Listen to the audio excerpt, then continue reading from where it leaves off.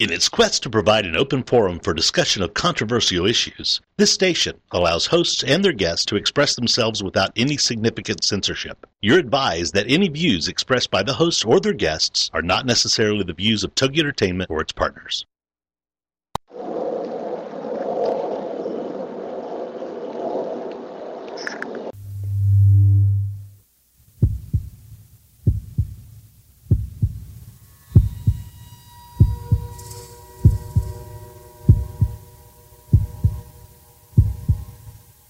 Come with us on a journey into the unknown, the unexplained, and the unbelievable.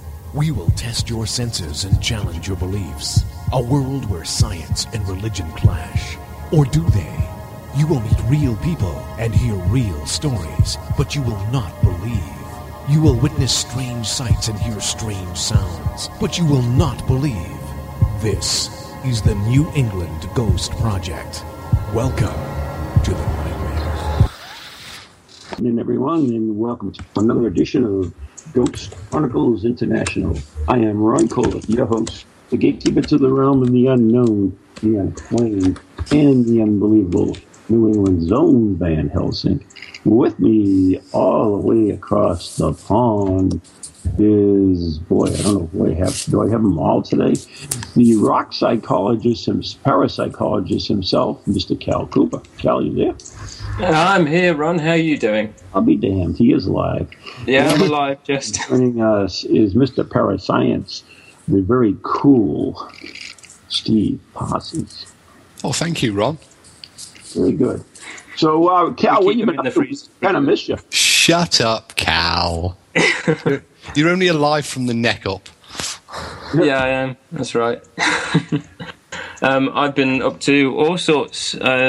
I've been away with filming projects, which is why I couldn't make last week's show. I've been writing up papers for deadlines. I've been at the university all day today because we've got new students coming in for the start of the new year, and some of the parapsychologists we had here have now retired, so we've had to kind of resort out all the programs and stuff. So I'll be teaching all the new set of students coming up for the third year parapsychology module, and also those that do the masters. So it's been a hectic day of sorting out timetables, which is very boring. Well, somebody has to do it, whether you or me. Yeah, that's the one.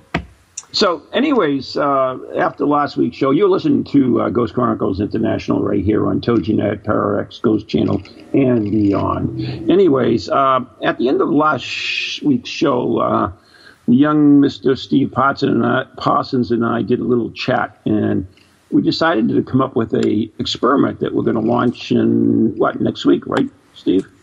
First show in October. So that would be 2 weeks, I guess. Okay. 2 weeks. Yeah. And are you familiar with this, Cal, or is it we dropping this on you like a lead balloon? Yeah, me and Steve needed to catch up on it, but you may as well explain it here and now if you're allowed to actually give away what it is. If you're not, then I'm going to have to wait. Oh, should we keep it secret for another week? No, I think we should definitely get it out there, and so people can start thinking about it and, planning in their schedule. Really? Then. Okay.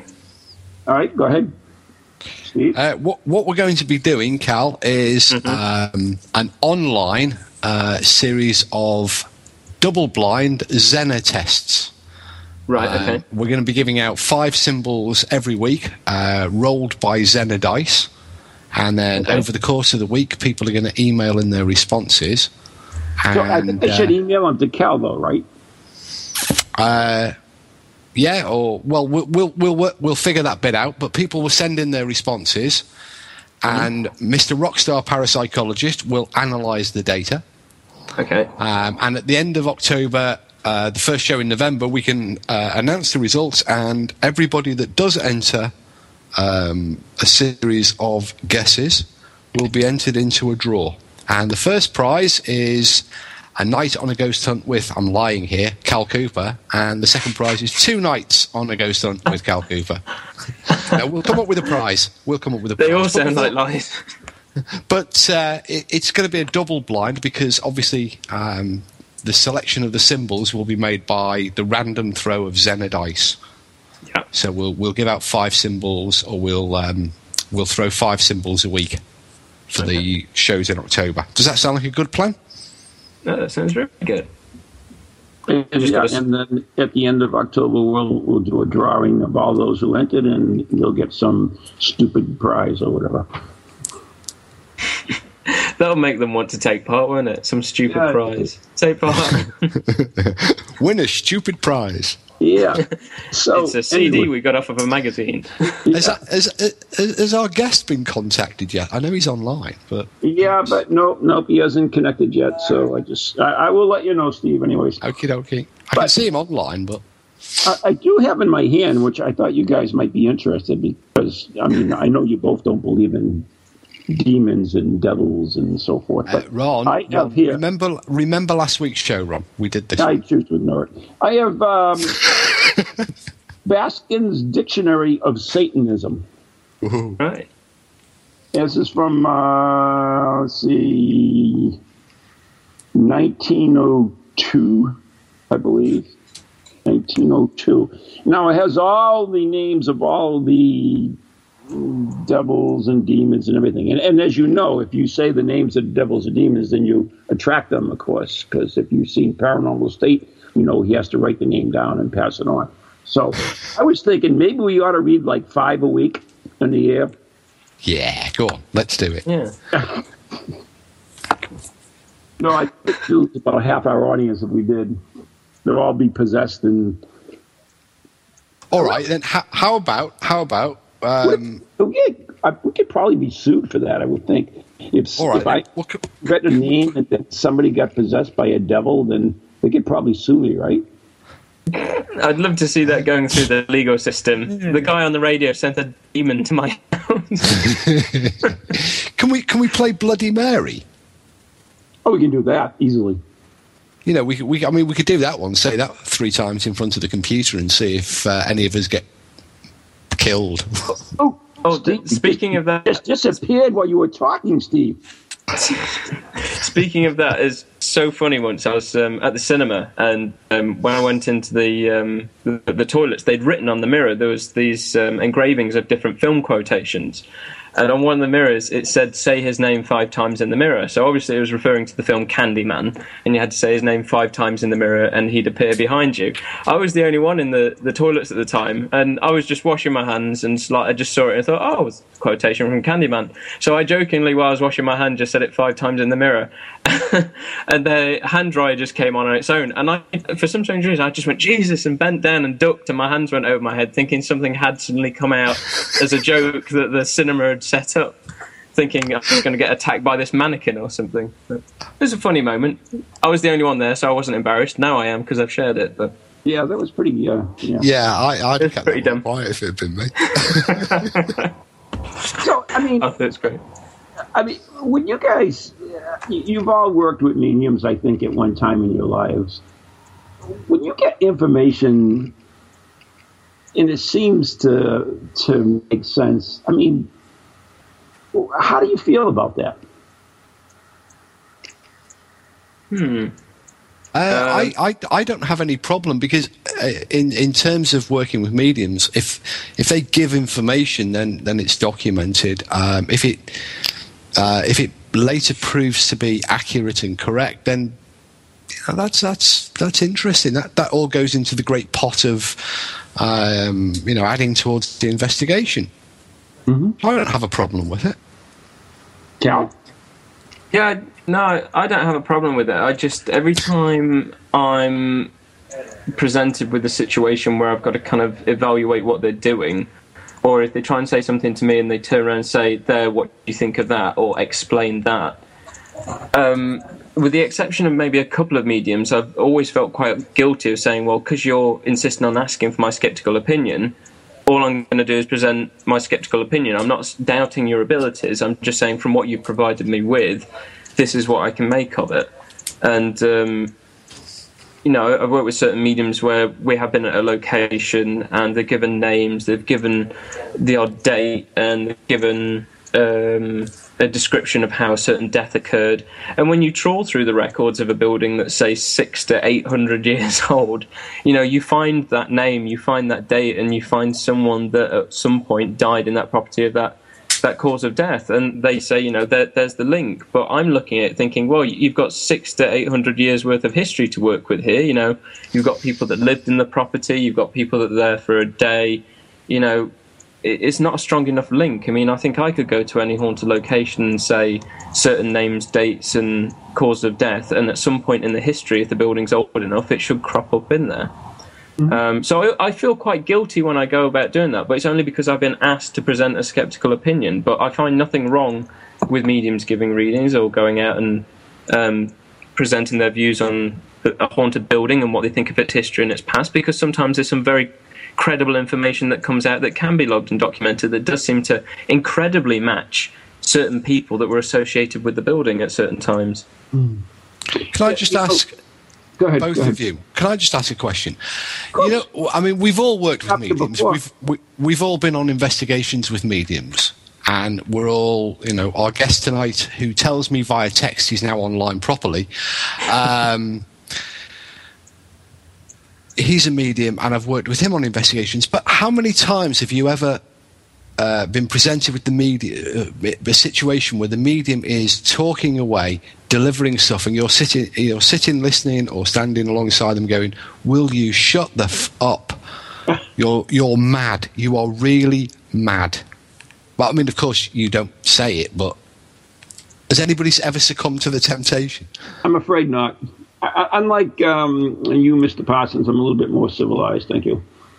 No, as I said, I didn't say it, but has anybody ever succumbed to the temptation? Oh, I've thought about it many, many times. Did you say that to your wife? Yeah. Only once. So I'm going to bring up a situation. I mean, this past was not last week, the week before, we went to Ward Island and Biddeford Pool, Maine, and we spent. It's a deserted island. There's nobody on the island. You have to go in by virtually a landing craft and then travel across the island to the lighthouse, which is unoccupied. And we spent the night there anyway. So the weekend there actually. But anyway, it's late Saturday night. We were getting punchy by then, by the way, we took out this game, as I call it, but they say it's a tool. It's called the Spirit Circle, and it's basically kind of like a glass swirling thing, but it gives you a little bit more information.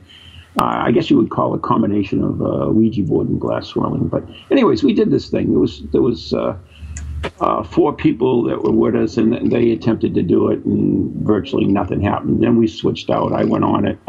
Leslie, who's a medium in my group, went on it. Karen, and then another woman who was with us went on it. And it started working, and we started getting information. And the information we got was about a pirate named Scud who buried treasure on this island. And he gave us weird coordinates, which I can't figure out.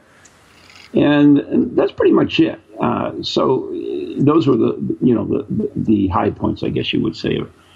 So when we got back from the island, we did some research. Oh, looks like our friend is there. So anyways, we did our research, and we found out there was a pirate named Scud Moore, and he was up in the area because he was on trial in Boston, which isn't too far away. And we also found newspaper clippings where gold, it was Spanish gold, by the way, and Spanish gold was found in the town where this island was on. So is that any reliable at all, or is it just what? I don't know. Cal, you'll have to answer that one. I was dealing with trying to get Andy online, and he's now joined us. So. Can you Again, you've got to look at the history and how far. I mean, not to be too sarcastic about it, but history goes back a long way.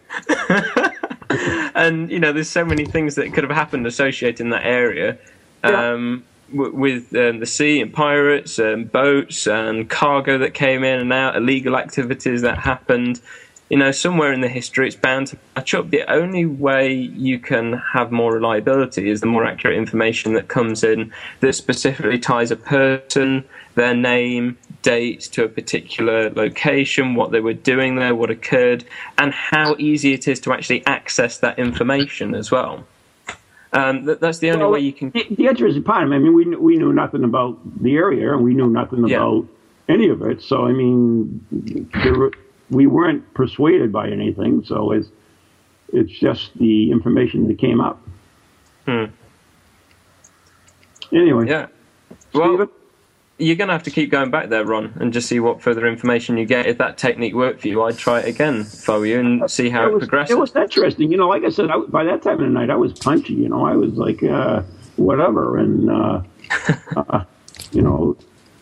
I was joking and everything, but still this crap came through, which made no sense to me until we went back and did some research. And then, well, it wasn't as far-fetched as it sounded. But anyways, I guess, I would like to get Steve's thought on that before we bring in, I guess. I'll be absolutely honest. I was so busy texting Andy to make sure our guest came on. Never mind. I actually had my headphones off, so I didn't hear very much of the conversation. Let's just sum it up, Steve. I did hear something about pirates. How reliable? If you're getting odd bits of information from the Ouija board and table tipping, and you didn't know about the place's exact history, and you got some information through it that relates to the building, how accurate and reliable do you think that information is? Well, at that time, I don't make any assessment of the reliability because, it's a documenting thing. And there is always nowadays, people may say that, well, I've never read about it, I've never heard about it. But that doesn't mean to say that in the past that they haven't, glanced at something on the internet. They may have a smartphone with them. There are so many, I always say, if the information is available and I can get hold of it, then anybody can get hold of it. So what we're looking for... Steve, you know what? That's a pile of crock. You know what? It's really, all you're saying is, I don't trust anybody of anything they're saying, and anything they say is a bunch of crock. So, I mean, no, you jumped on me too quickly because... They've got a phone with them. Like, oh my God.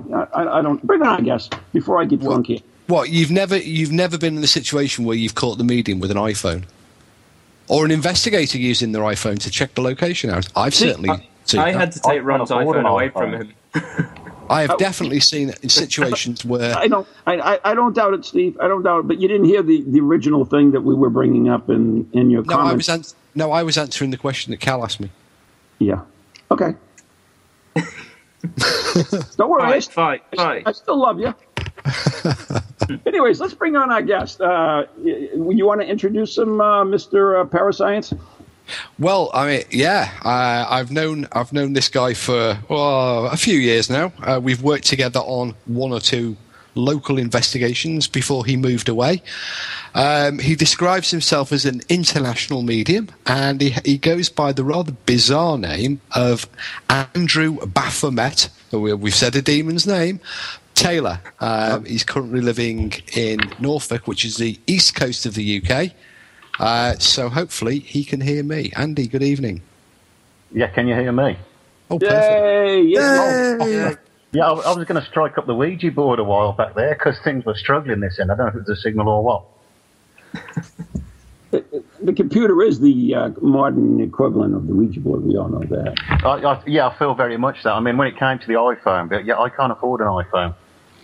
Yeah, me too. It's one medium you'll never find with an iPhone. The interesting thing, Andrew, and welcome to Ghost Chronicles International and TogiNet, Pararex Ghost Channel and beyond, is that I read your thing. You go on investigations. You make yourself available at no charge. Yes, that's correct. Right. So you must have a day job, and you do this as what? It's more or less as a hobby, basically.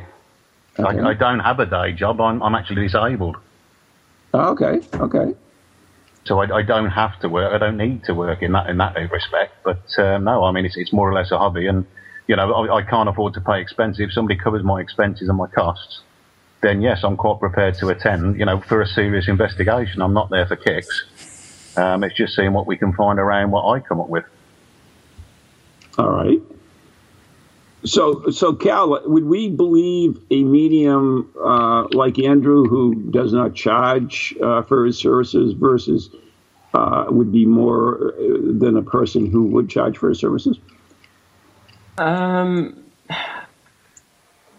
That's a difficult one to kind of answer, really, because over time we've had, if you go into psycho research history, there have been some interesting mediums that have presented some fascinating results that charged a very high price to entertain the upper classes and so forth. I think Helen Duncan was definitely one that at the start was producing incredible information. Then later down the line, a lot of people believe that she became prone to acts of fraudulent activity, but she certainly made a handsome living out of it for quite a while. And then there's other mediums that say, yeah, I'm not in it for the money, I just want to kind of help with the research and so forth, that are also quite credible as well. So I don't think it's really for me to judge on the money aspect, whether they're charging or not makes them credible. You've got to judge each individual medium on their merits and how well they're performing and how they go about doing things, really. I mean, there's that question of belief again, though, isn't there? Well, unfortunately, everyone's got to make a living, and if you're making a living from some skill that you have, be it psychic abilities, if you believe that you've got them and they're proving successful to the point that people want to pay you money to kind of do whatever, I don't think the money aspect is really affecting whether you've got an ability or not, and it's not something you can kind of really judge so much, or to some extent, the medium on. It's a tricky one, that, Ron. There's a tendency, I believe, that people take something they're paid for far more seriously than something they're given freely. That's part of the quandary that I end up in. Yes, I do charge for my services on a one-to-one basis, and I will take bookings to the platform, but they're very few and far between, and they're very rare. Then there's no way I'd make a living from it. So, basically they're just, they're the icing on the cake. They're very occasional. I've just done my first platform work for 18 months now. And that's just one evening's work in 18 months. So, I don't have to charge. And when it comes to the investigations, well, Steve couldn't afford to pay me anyway, so. Yeah. But Ron, we're back on that. You posed the question in terms of, do we believe someone who gives us a reading free of charge, as opposed to do we believe somebody who does it for free? It's not, I don't think, emphasising the point I made earlier, it's not really about belief. At those stages during an investigation, we can't possibly check up on the masses of information that we're getting. And so, we just document. We accept the information regardless of whether we're paying, whether the medium's being paid, or whether the medium's there on a freebie. All we can do at that stage surely is to accept the information, document it, and then add it into the the process of building up the case. So I don't think belief actually enters into it at that stage. Okay. So, Andrew, how did you get involved and how did you first develop your mediumistic abilities? Well, it's a strange one. I've never actually been trained. I've not been to the usual spiritualist groups and trained through them. The nearest I can get to pinpointing any sort of start to it was with my father just before he passed a couple of years ago. I'd gone for dinner. And he said that he was trying to work out when I'd first shown any sign of doing anything. And he said that when I was a very small child, my mother passed when I was 6 months old, he'd married very quickly. So I'd got a stepmother because he'd got young children and he needed someone to bring them up. And he said that I used to be up in my room on my own, drawing at night, scribbling on bits of paper as a toddler. And once I'd got enough language there for him to ask questions, because I used to be gabbling away in the room to somebody that I'd seen. And he came in the room one night and he said, "Excuse me, son." He said, "Who are you talking to?" And I said, "The lady in white that comes to teach me to draw." The point was, my birth mother was a commercial artist. So, yeah, I just think it's something I was born with, and it's just something that's kept on running, really. Is that I've something never developed. Sorry, go ahead, Carl. Is that something you've continued through? Have you incorporated artwork with... Yes, I have worked with art as well. I wouldn't class myself a psychic artist. I think Kieran defines a psychic artist. I've got 6 faces they generally use, but no, I don't do psychic art in that respect. But yes, I have worked with art and that, on my own, for my own mediumship and my own satisfaction. Yeah. Has that produced some good results with people recognising the faces or images? Yes, very much so. They're sort of back of the cigarette packet sort of things. They're sort of. It's like, yes, it's something else I can try. I'm willing to try anything. That if spirit can come through in whatever way it can, whatever shape form. Everybody seems to think we're a telephone. We're not. It's not an exact science. I'll be the first to put my hands up to that. This thing here is a lot easier than getting onto the spirit. They come through to us in all sorts of ways. A lot of times it's like a puzzle to me. The pictures that I have to put together and decipher the cryptic clues, and then I've got to feed that back to somebody in some manner that they can understand. Yeah. So, Steve, I don't often hear of you working with psychic mediums at haunted locations. So what kind of things did you and Andrew work on together? Actually, Andy and I worked on when the first of the ghost boxes came, the Franks boxes came over from America. We were quite keen to try it out in a haunted location, and particularly with a medium. And so Andy and I spent quite a few nights together while we set up the. They were very rough and ready sort of series of tests. You wouldn't call them experimental or in any way. It was just get the feel of the equipment, get the feel of what it was doing, and I enrolled the help of Andy for doing that. The rest of the stuff we've done has been primarily with. I think we've had Pembrokeshire Beyond on in the past, and in terms of public events, they've asked me along, and they've asked Andy along as the medium for the public event. But certainly Andy helped out with those first series of Frank's box experiments. Mm-hmm. Helping how, though? What exactly was Andy? What was your role in this? I think that basically, it was something that was completely new to me. It's something that. I think Steve described it as a sort of manner for the believers, and very much so. You can read anything into it. It's this pareidolia thing with sound. You can hear anything you want to hear ultimately, but I got quite enchanted by it in the end, and perhaps wrongly so. But I found that it was competing against what I was getting in my usual senses. The usual sense. I was actually using my ears, and I don't normally do that.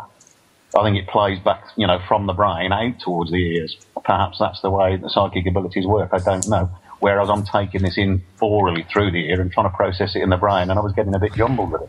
Well, we're going to have to take a break right now, so you're going to have to hold that thought. You are listening to Ghost Chronicles International right here on TogiNet, PowerX, Ghost Channel, and beyond with Mr. Steve Parsons, Cal Cooper, and the humble New England's own Van Helsing, Ron Kohler. We'll be right back after the following messages.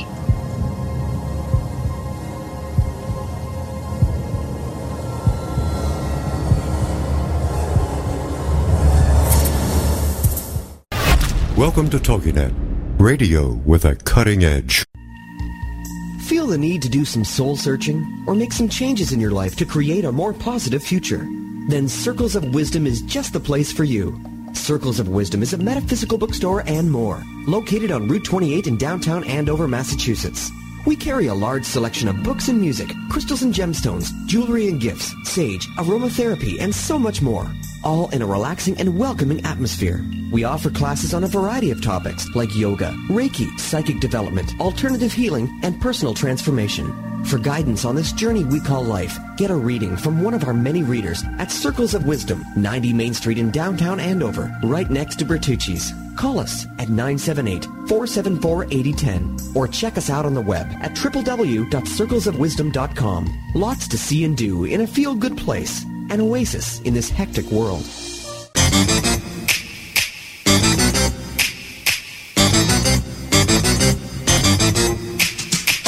They're creepy and they're kooky, mysterious and spooky. They all talk gobbledygooky, the PowerX family.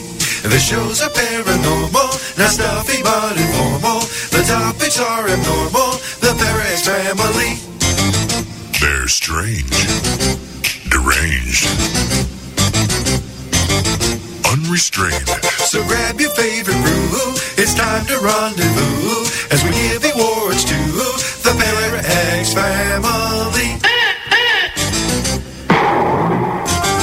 Take 6 6427. All right. Hi, I'm Ron Kolek, author and lead investigator of the New England Ghost Project, New England's own Van Helsing. And I'm Ann Kerrigan, the blonde bombshell, and I'm the lead investigator of East Bridgewater's Most Haunted.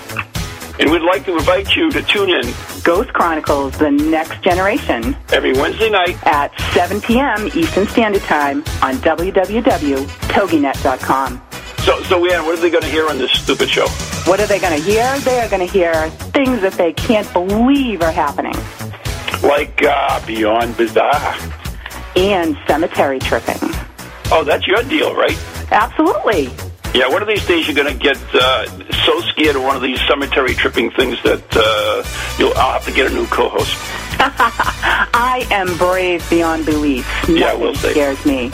So anyways, if you're bored and you got nothing to do on Wednesday night, tune in to Ghost Chronicles Next Generation with Ann and Ron.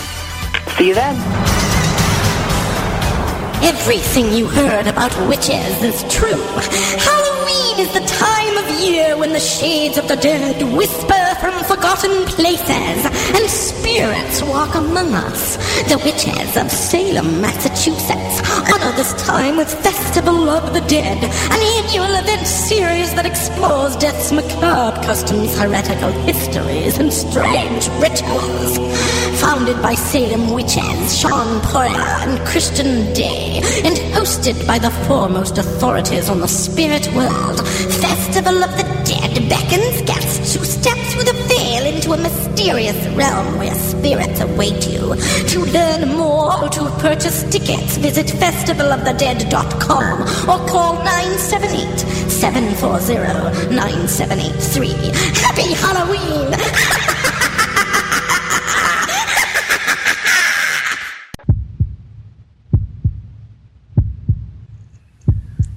And we are back. You are listening to Ghost Chronicles International with Mr. Steve Parsons, the rock star parapsychologist himself, Mr. Cal Cooper, and author of Telephone Calls from the Dead.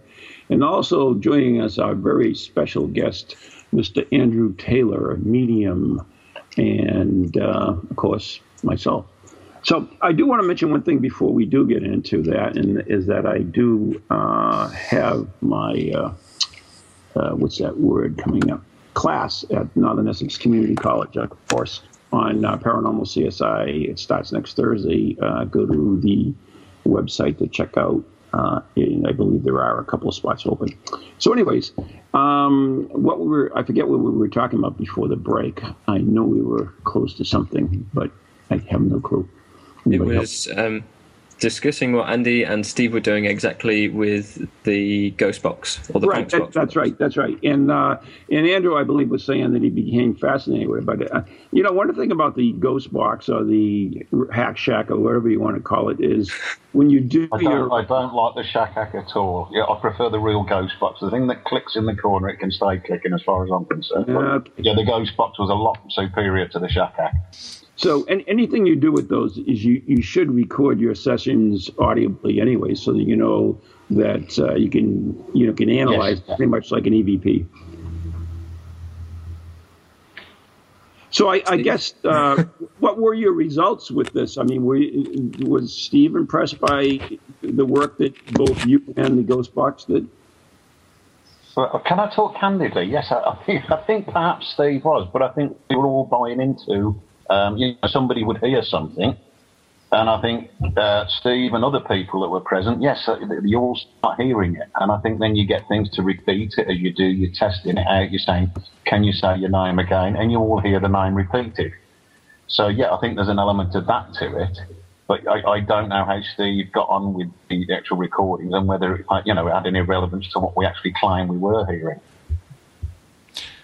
Well, I've actually got to make a slight correction there because there was one occasion when a Frank's box did start to produce sounds that were more Rowdiva EVP like, a certain sort of sped up series of sounds. That was the only occasion I've been intrigued by a Frank's box to the extent where The recordings were worth a listen back, and to be honest, we never really were able to make that much of the playback. You know, it was quite a short duration event. I've used it on countless occasions, both privately and publicly. You know, I've followed the sit down with the damn thing on my own for an hour to see what would happen, and I'll be honest, nothing ever does. It's not that I'm not unaware of EVP techniques, and the fact that EVP researchers say that you have to work with these things for up to 3 months, 3, 4, 5 months before you start to get results, and we have done long-term EVP experiments that have that duration. They're completely separate than the Frank's box. The Frank's box, it's like crack cocaine. You will hear whatever you want to hear. And we can demonstrate that time and time again. Now, does this include Ben Bolton? I'm not going to explain that one. That was very good, though. I mean, how many times do you have to go through the football matches were on that night to see if Bolton was playing anywhere? that was quite good, I've got to admit. Yeah, I mean, they claim to be random devices, but, I've learned from experience that they're not actually that random, and you do get, it does keep returning to the same station periodically, and so it does remove the randomisation. In little instalments. Yeah, I've noticed that sometimes they can come back on the same kind of conversation or topic that you hear a particular radio presenter going through, or as you say, stuff like football results and stuff. I probably mentioned it time and time again, but the time I was with Kieran and some of the students he was with in Northampton, when we were going through one of the ghost boxes, and I said something like, if there's anyone there, can you speak now? And it went through several stations, you heard bits and bobs of things coming out, then all of a sudden it stayed long enough in a few split seconds, just to hear Elvis say "It's now or never" in the middle of one of his songs, and then went off to other things. So of course we all burst out with laughter, and we kept on posing questions to it, which eventually you will get something that was meaningful. But we could tell it was the radio stations. Yeah, but I mean, a believer would actually. One of the explanations for the ghost box that's there are several, but one of them actually is that the spirits select an appropriate piece of real audio. So if you're saying, is there anybody here? Can you hear me now? And it's now or never. They would say that the spirits have pre-selected that snippet of audio, and so that would be a hit for them. You might argue it's sheer coincidence. I remember one occasion when we were using it, and we were picking up, because it was quite late at night, and we were getting the French stations on the long wave, so there was lots of French voices, lots of Spanish voices, lots of European voices coming through, and then somebody made a big leap from it. My great-grandfather was French. Yeah. So people will. It's also very dependent on the nature of the questions that you ask. Well, Ben Bolton was a Scouse, and you verified that, Steve. Well, being a Scouser, I can recognise the accent, but yeah, you understood the humour. I think that's what it was. But it's very much, in terms of the questions. If you ask a very specific question, you are going to wait much longer, possibly forever, for an answer. But if you say, "Can you tell me your name?" Any name will do as a response. "Can you tell me how many spirits there are here in the room?" People will hear numbers and or sound and interpret them as numbers. So if the question is broadly framed, people get the answers much quicker than if you ask it for something very, very specific. Can you tell me the name of the street that we're in? Can you tell me the colour of the walls in this room? You will wait much, much longer. Well, it depends on the shade, doesn't it, surely? I mean, it's Magnolia. You'd probably get it more quickly. So. Might be 50 Shades of Grey. It could be. It could be that. Yes, indeed. The thing that I found though was that with the Frank's box, I mean, I've done it with the Ouija board. You've seen me work alongside a Ouija board, and I seem to be able to tie into that sort of on a mental level. And what we get on the board very much fits with what I'm getting in my head, for want of a better word. But the Frank's box seemed very much at odds with it. it seemed to be answering a lot of the other people around there, but it was at odds with what I was getting from Spirit. Do you remember any of that at all when we were doing that? There were so many trials with the Frank's box. I do remember one interesting one where we went round. We had I think it was a group of 6 people, and we asked individually for the Frank's box to say their names. So can you say? And it would, we got 5 of the 6 done in about 5 minutes, and the 6th one never ever happened. And at the end of the night, the poor person was very, very disgruntled and upset because, it said everybody else's name, but it wouldn't say mine. And they were really upset about that. So we set it up again. And after about, I think, 2 or 3 minutes, they got to hear the name, so they went away happy. Always pleased to, the spirits were always pleased. I think they were just playing with us that night. But, we had one very disgruntled person because the box didn't hear the name. Although, interestingly, afterwards, somebody did come up and say, well, it did say the name, it's just they missed it, and I didn't like to say it at the time. Mm-hmm. So, I do want to ask people hear what they want to hear. I do want to ask Andrew a question, and it kind of goes back to what I was talking about that spirit circle thing that I was doing. And originally there were 4 people on this board, and they got no activity at all. And then we brought 4 new people on, and then we got a large amount of activity. I think this kind of goes in with the Frank box too. Is do you think that spirits connect to particular people? And also have to learn different methods themselves, or is it just are they all knowing and they'll work with anyone and they can work with anything? I think they'd like to work with anyone. That's a fact. That's what I seem to get. But no, I think you're very right. And it goes back to this old thing of me turning around and saying the skeptics have got to turn around and suspend their disbelief somewhat. But I believe very much that is the case. You've got to temper that slightly, and you've got to allow things to come in and experience. And if you're going to stonewall it every time, then you're not going to experience it. And that's very much in my beliefs. Isn't that also supported by parapsychology research, Cal? Experimenter effect. No, the experimenter effect. Yeah, it does. If you believe something's going to happen, then usually you'll find an effect for it. And there are certain parapsychologists where we've seen examples, I'm not going to name names, but there are some that have a strong belief in a certain type of phenomena, and they get incredible significance. And there are some that strongly believe nothing's going on, and they never seem to find anything when they both kind of tinker with each other's research and try to say, look, there's nothing there, look, there's something there. But when you're actually in the situation, when you're actually at the haunted location and you're getting involved and you're getting familiar with the place, you start to become living in it. It's like you said throughout the show, Ron, you said we were having a laugh with the Ouija board or the table, and then things started to come out more. You were getting relaxed, you were actually settling down, you were probably forgetting the fact that you were in a haunted location. So it was kind of levelling out your beliefs. I mean, you might be encouraged by the fact that you were getting what you believe to be information, but it was the fact that you were separating yourself from being there as an investigator and keeping a sceptical head on things. And I also remember when you showed me that footage of the table where it was going like mad, and you said that it came about a half foot or a foot off the floor, everyone was laughing and getting into it. I've been at locations before where we haven't been doing table tipping or Ouija boards, and I've been sat on the floor for about 5 hours watching a series of video cameras, and you just get very bored. Because you're not getting into it, you're not seeming to get anything. Has that got anything to do with whether there's any genuine activity there? Or is that the psychological effect behind hauntings?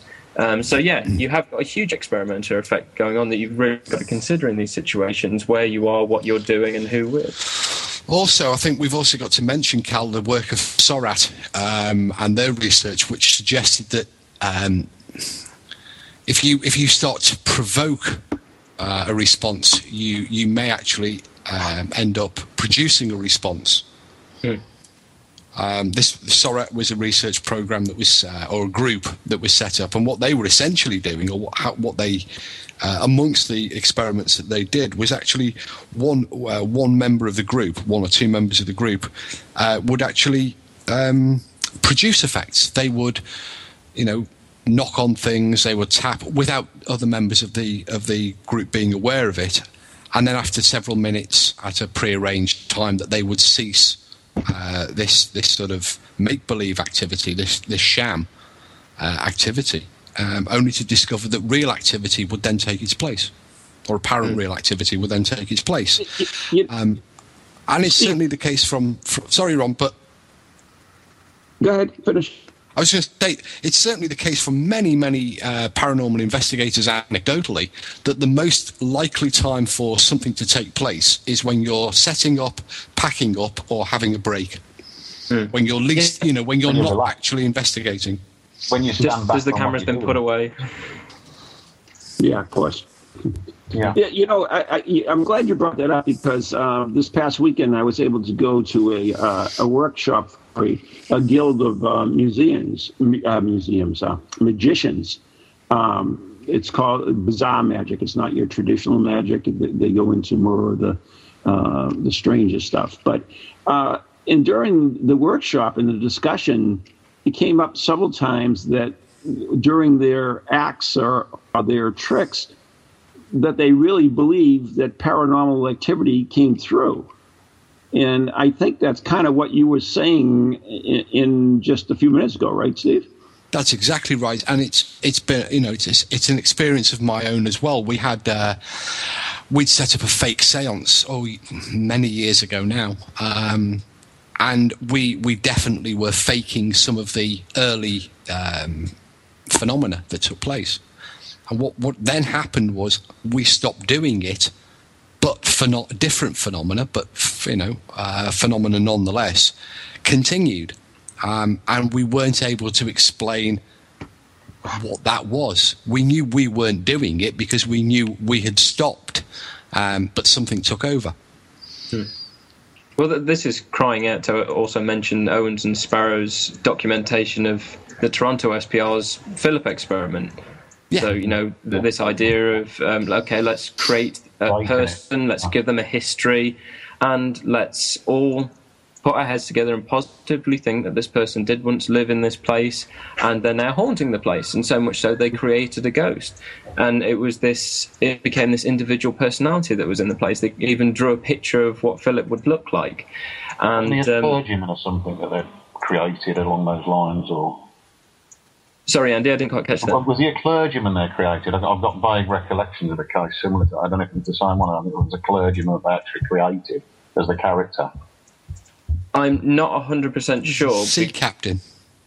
Was it a sea captain? I know it was. Yeah, I think he was a sea captain. It's a long way from it. But I've got visions. I don't know. It was somewhere in Bristol, maybe in England. They did something similar. Yeah, they gave them an incredible kind of complex history that they all got familiar with, so that they'd actually created this separate entity that became responsible for even some physical effects of the seance room. There were even some side journal publications that the Toronto SPR did that aren't easily available, but that also showed that in subsequent experiments, the group also had an alien that came and contacted them as well in the seance room. So they had Philip and a female alien that was producing all this phenomena, so they believed. But again, it's because they believed that there was this character, this female alien, that came along and communicated with them and was responsible for any movement of objects within the room, any messages that they got, and so forth.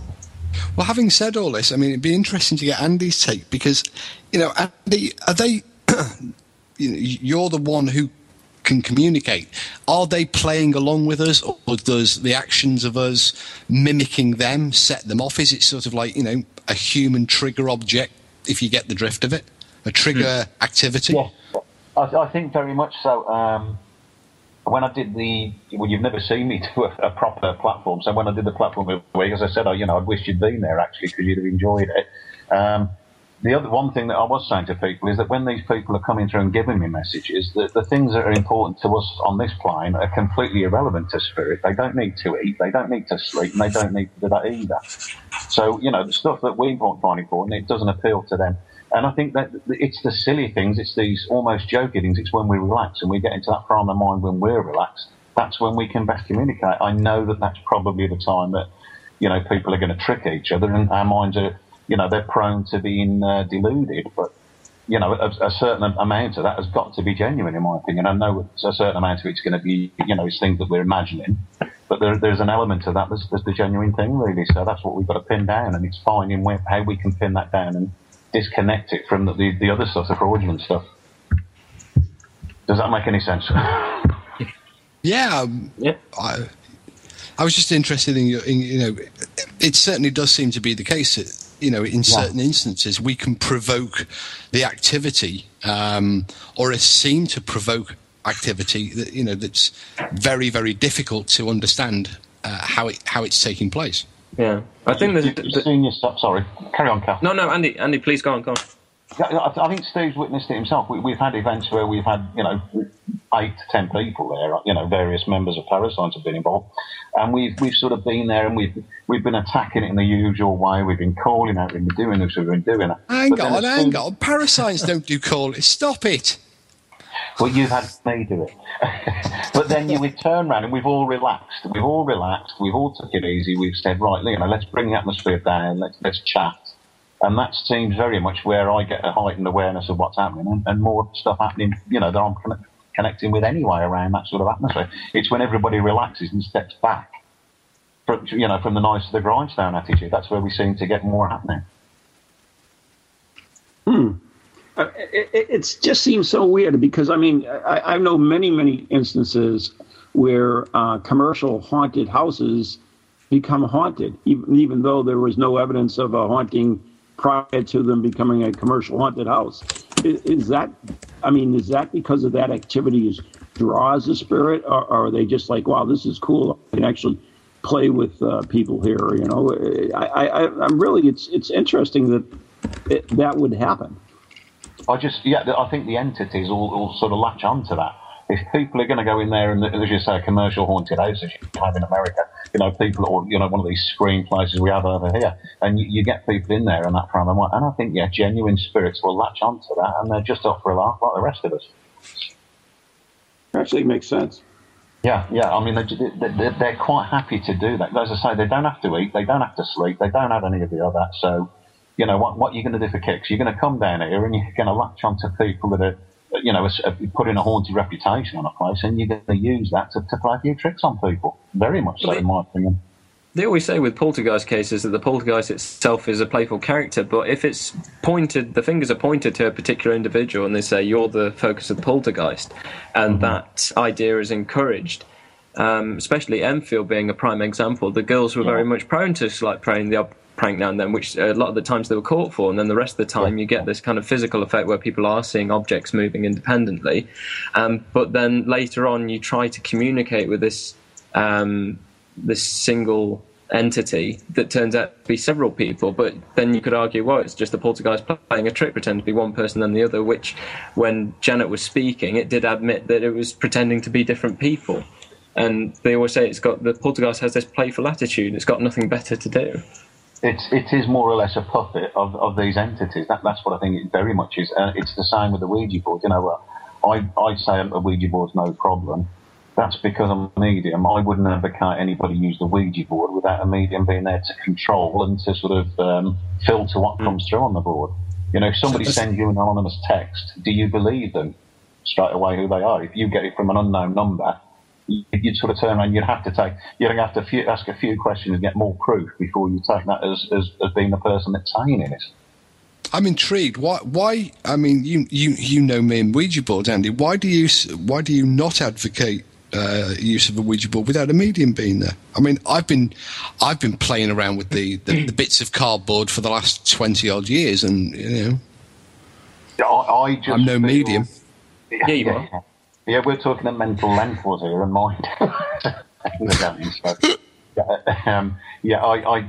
don't encourage anyone that's yourself, Steve. I think you're just immune to it, honestly. I think you've been wading it for too long now. But let's be honest. I mean, a Ouija board, it's a piece of cardboard. It's a piece of wood. It's got letters. What it connects with, Steve. As I've always said, the only harm it's ever going to do to you is if somebody picks it up and hits you with it. Steve, though, but if you look at it, what is an iPhone? It's just a bunch of components. It's the same thing. So the Ouija board is virtually the same as an iPhone, but yet we can do. the Ouija board has a particular reputation. I mean, I've met mediums, I've met lots of people who won't go in the same room as a Ouija board. Right, if they know there's one there. Well, I do. But in reality, it is just a piece of wood or cardboard. Yeah, but everything we have is that. So, I mean, that's... Child use it. Or someone that wasn't clued up to what they were doing or what the potential damage could be. I mean, it's like the other thing, isn't it? That, everybody has to imagine themselves bathed in blue light, white light. No, I don't do that. No, thanks. I can never get into it. It's very, very common over here. You have to protect yourself before you go on a ghost hunt. But protect yourself from what? I always picture myself getting massaged by a bunch of angels, and it works for me. I like that one. Mm-hmm. But I mean, you talked about the I guess the what's the word I'm looking for, about the Ouija board being not as good as a thing, but I mean, everything else that we do, like EVPs, the ghost box, and everything else, it's the same thing. We're still inviting spirit to talk through them. We're not very qualified of any spirit. We kind of throw it out there, so anything can come through. So, I mean, to me, an EVP, a ghost box, is just as dangerous as a Ouija board, if you believe a Ouija board is dangerous. Yeah, I think what you need to do is to take with a pinch of salt the person that the entity claims to be until you can prove this in some other way, shape or form. If something's recorded in its voice and it says it's X, then check out everything to prove it's X before you can confirm that. The reason I consider a medium as useful on that is because most mediums worth their salt would be able to connect with that on a different level and check out that it was indeed who it was claiming to be. Okay, well, I've just been told that the pizza's here because the doorbell rang, even though I didn't hear it. I don't know why. I can't even... I heard it. But anyways, our guest today has been Andrew Taylor, and he is a medium. Andrew, if anybody wants to get in touch with you, how can they do that? Well, I mean, I can send you my email address if you want to post that somewhere and get that. They can get me on that any time. Of course, that's only the living that can use email. The dead just go straight through. Yeah, well, they get through quicker than you can on Skype. So, Andrew, do you have any events coming up or anything you want to mention? I'm doing a Halloween event at Blickering Hall here in Norfolk on the 27th of October. So it's a bit of a haunted house thing, but I don't think there's many of your listeners going to be there, but maybe if someone's UK side, they'd want to come to that, and that's from 6 till 8:30, I believe. Okay, very good. On the 27th, Saturday. Well, thank you, Andrew. We appreciate you stopping by and chatting with us today. And as usual, Cal and Steve, thank you so much. Cheers, Andy. Yeah, cheers to all of Great us. speaking to you. So tune in next week when we have another great show. So good night and God bless all. Good night. Night.